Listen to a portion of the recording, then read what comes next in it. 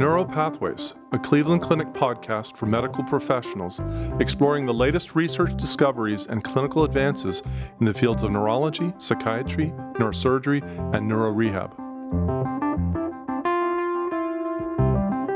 Multiple sclerosis affects approximately 1 million individuals in the United States and 2.5 million people worldwide. The current goals of MS management include the treatment of acute relapses, prevention of future relapses, prevention and management of symptoms that affect quality of life, and adherence to a healthy lifestyle. In today's episode of Neuropathways, we're talking about the next frontiers in diagnosing and monitoring the progression of multiple sclerosis. I'm your host, Alex Ray-Grant, neurologist in Cleveland Clinic's Neurological Institute. I'm very pleased to have Dr. Rob Brummel join me for today's conversation. Dr. Brummel is director of the Mellon Center for Multiple Sclerosis and staff neurologist in Cleveland Clinic's Neurological Institute. Rob, welcome to Neuropathways. Thanks so much, Alex. Rob, so our listeners can learn more about you. Tell us where you're from, where did you train, and when did you begin your career at Cleveland Clinic? Great, thanks. So originally from Buffalo, New York, came to Cleveland almost, 17 years ago now, did my medical school in Buffalo. That's actually where I kind of fell in love with taking care of patients with MS. I had a very charismatic and accomplished mentor there in Buffalo who was part of developing some of the earliest therapies for MS. And he's, sort of indoctrinated me into the idea of integrating clinical care and clinical research, and was instrumental in getting me involved in MS and also getting me to Cleveland, because he was the one who initially recommended getting here and working with the great people that we have here. I always had in my mind sort of held up the idea that the clinic in general was a fantastic place to practice medicine, but particularly in MS, it's a really accomplished group and a fun group to work with. So Rob, let's start broadly. Can you describe a little bit about the current approaches to managing patients with multiple sclerosis?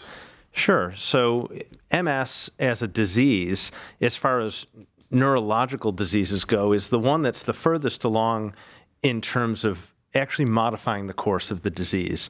So we went from roughly 20 years ago not having much in terms of being able to treat MS to now having over 15 options to treat MS. And that's been a really fun evolution to watch, because we have, in addition to being able to treat the disease, in parallel with that, really evolved our thinking about what does it mean to see a patient with MS in clinic? How do we monitor them? How do we follow them?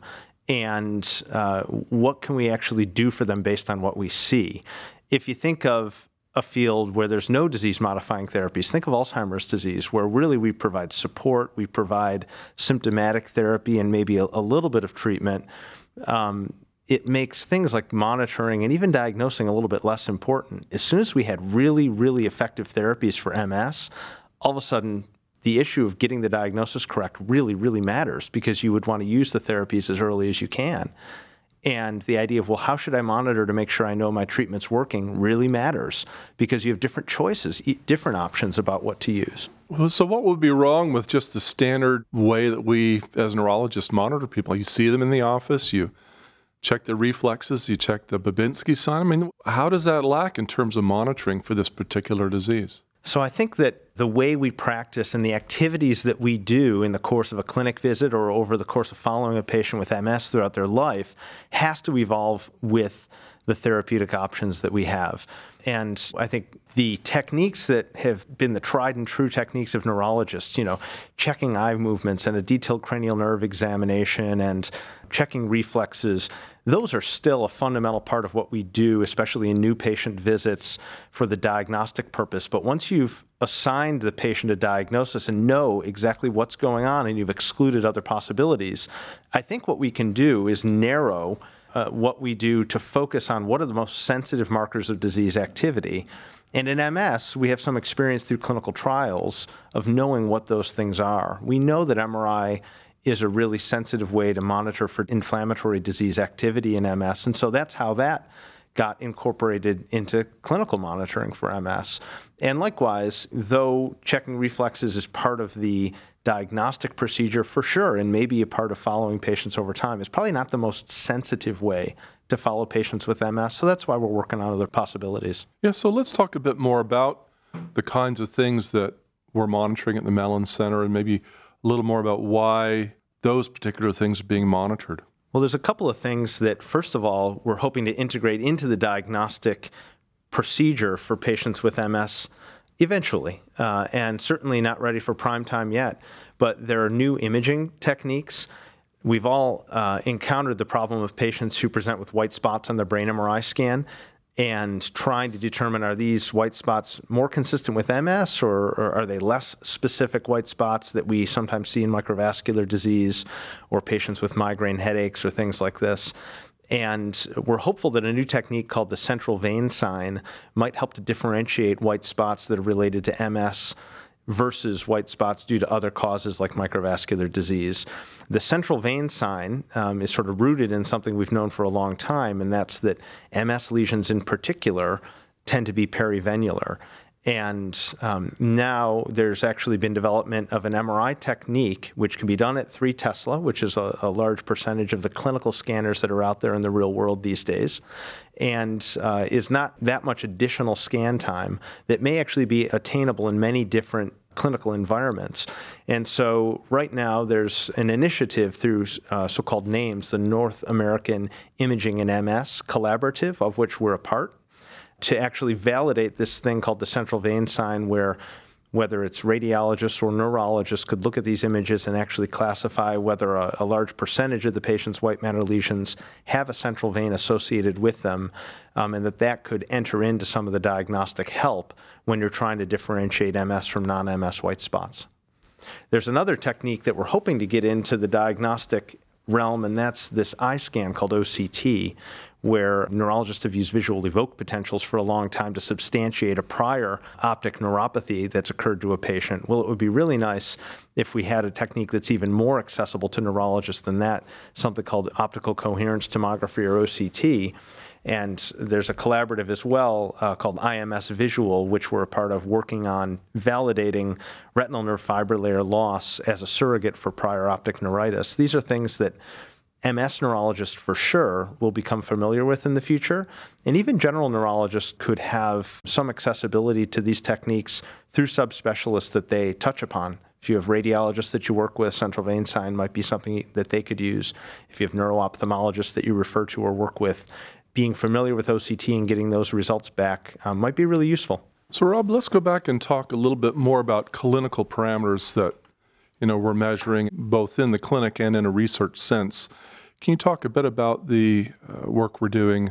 You're looking at various clinical measures even before the patient walks in the door to see the doctor. One of the things that we feel is very important is to be able to quantitatively monitor the patient over time. And, neurology notes, progress notes from, that are generated from office visits have long been a very kind of subjective piece. And we'd like to add to that a quantitative piece where we assess how patients feel they're doing through validated patient-reported outcomes. And, in our practice, we use something called the NeuroQoL, which is a 10-dimensional battery that's an NIH Toolbox validated measure of neurological function. Those are questions that the patients can do from home or after they get into the office in the waiting room. And then we also test neuroperformance measures, so things like a 9-hole peg test, a timed 25-foot walk, processing speed test for cognition, and a low-contrast letter acuity test, 4 modules that we've known for a long time in MS as a part of the MS functional composite. We're acquiring routinely in kind of an automated way in patients in our practice to make sure that we have those numbers. It doesn't prevent us from examining patients, but it augments how we follow people over time. It's really nice to be able to graph people's progress over time and show them that things are stable, or if something is off, actually be able to document that quantitatively. And it's really useful for looking at patients together as a group. So if we want to say, hey, how are our patients all together doing? Or are there groups of patients that we should be looking at a little bit more closely or measuring outcomes? We could do that using the quantitative outcome measures. So one of the things that people say about MS is it's a really complex thing. You're doing an MRI every year. You're doing this neuro exam stuff. Why don't you guys have a blood test for MS progression? I mean, is there any movement in that direction? Sure. So I think if you could really look into the future of MS, we'll actually hopefully have gauges on multiple fronts. So the patient-reported outcomes to get the patient's impression of how they're doing, the neural performance to see how they're actually functioning in different domains. MRI for sure, and MRI is going to move from a more qualitative sort of report-generated function to hopefully more of a quantitative function where we can more specifically flag new lesions in a computer-assisted way, more specifically flag brain atrophy when it's there in excess in a computer-assisted way. And finally, blood tests. As you mentioned, Alex, the development of a blood test for monitoring the neurological status in a patient with a neurodegenerative disease would be really welcome. And neurofilament light, or NFL, is probably the best candidate that we have right now. And that's actually in the early stages of being formally validated as an outcome measure in MS. It gets tricky, actually, when you're drawing blood tests like neurofilament light. The levels get higher as people age. They get higher if people have certain risk factors. They get higher if you've had something as simple as a concussion, for instance. We know they elevate even after non-neurological surgery. And so sorting out what the numbers mean and what the equivalent of sort of a normal range would be for a given patient, and giving a provider who might order a blood test like this some context around it and helping them to interpret it, that's the work of the researchers, of which we're a part, who are really validating this blood test so that we know how to integrate it into our clinical practice. Obviously, Rob, there's a very active experimental therapeutics program at the Mellon Center, but anything you'd like to particularly highlight at this time that's exciting to you? Alex, we're excited about many of these different potential monitoring techniques, and that's why we've been closely engaged. So, for instance, around the central vein sign, we have a study that we're actually leading, that Dan Antoneta is leading, that's called the CAVS MS study. So those who are basketball fans might think it's a basketball study, but it actually is about the central vein as a diagnostic test for MS.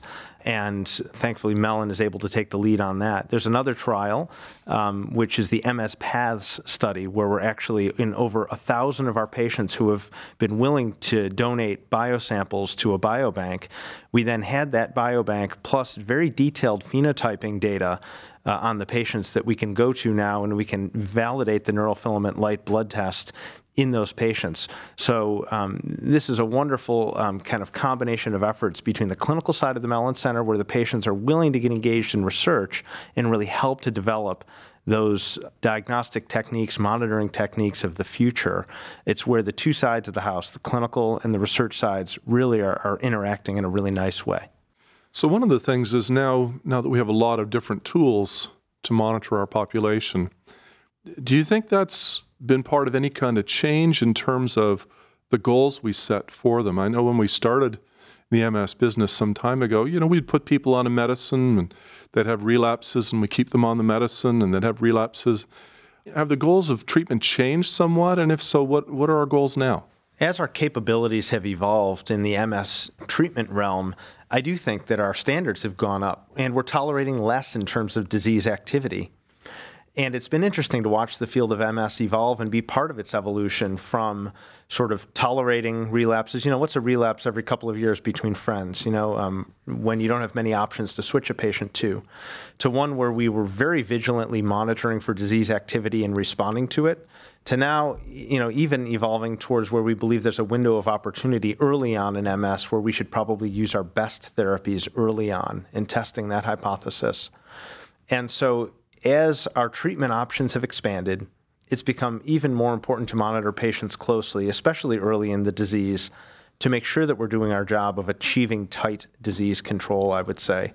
And, MS leads the way, I think, in terms of neurological diseases. It's further in its evolution. And I'm hopeful that it will actually serve as a model for other neurological diseases. If you could hope that 10 or 15 years from now, Alzheimer's disease would be in a similar place where we have multiple options for disease modification, and we're tailoring the options to which one might work best in a given patient, and then following that person very closely, where it's actually important for them to come back to clinic, check in with us, maybe get a diagnostic imaging test, maybe get a blood test to monitor things. I'm so glad that we're there in MS, and I really hope that we get there in other neurological diseases as well. So, Rob, before we sign off, any closing comments for our audience on future state of MS care delivery? Where do you see it going from here? Yeah. So the field of MS has advanced very quickly. And, I think that it becomes even more important for the field of neurology to stick together in a situation like that.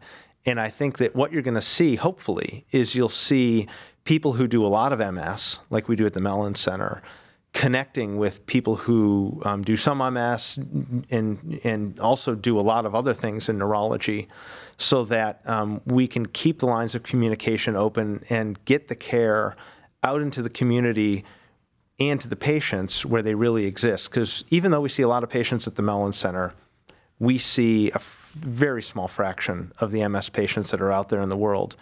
And what I'd love to do, and it's great to have opportunities like this, to really try to make that connection and make sure that our colleagues know that we're a resource for them to pick up the phone and call and talk about particular issues or patients, to get patients in, to see us if they need, but also just ask questions. And so I think it's going to be that connection to get the word out that's going to be particularly important. Well, Rob, this is really helpful and exciting stuff for us to hear. So thank you so much for joining us, and we look forward to seeing how these changes affect the way we monitor and care for our patients in the future.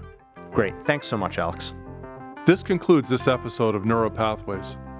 You can find additional podcast episodes on our website, clevelandclinic.org/neuropodcast, or subscribe to the podcast on iTunes, Google Play, Spotify, SoundCloud, or wherever you get your podcasts.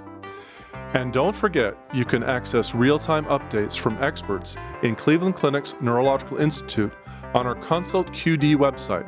That's consultqd.clevelandclinic.org/neuro, or follow us on Twitter @CleClinicMD, all one word. That's @CLE Clinic MD on Twitter. Thank you for listening. Please join us again soon.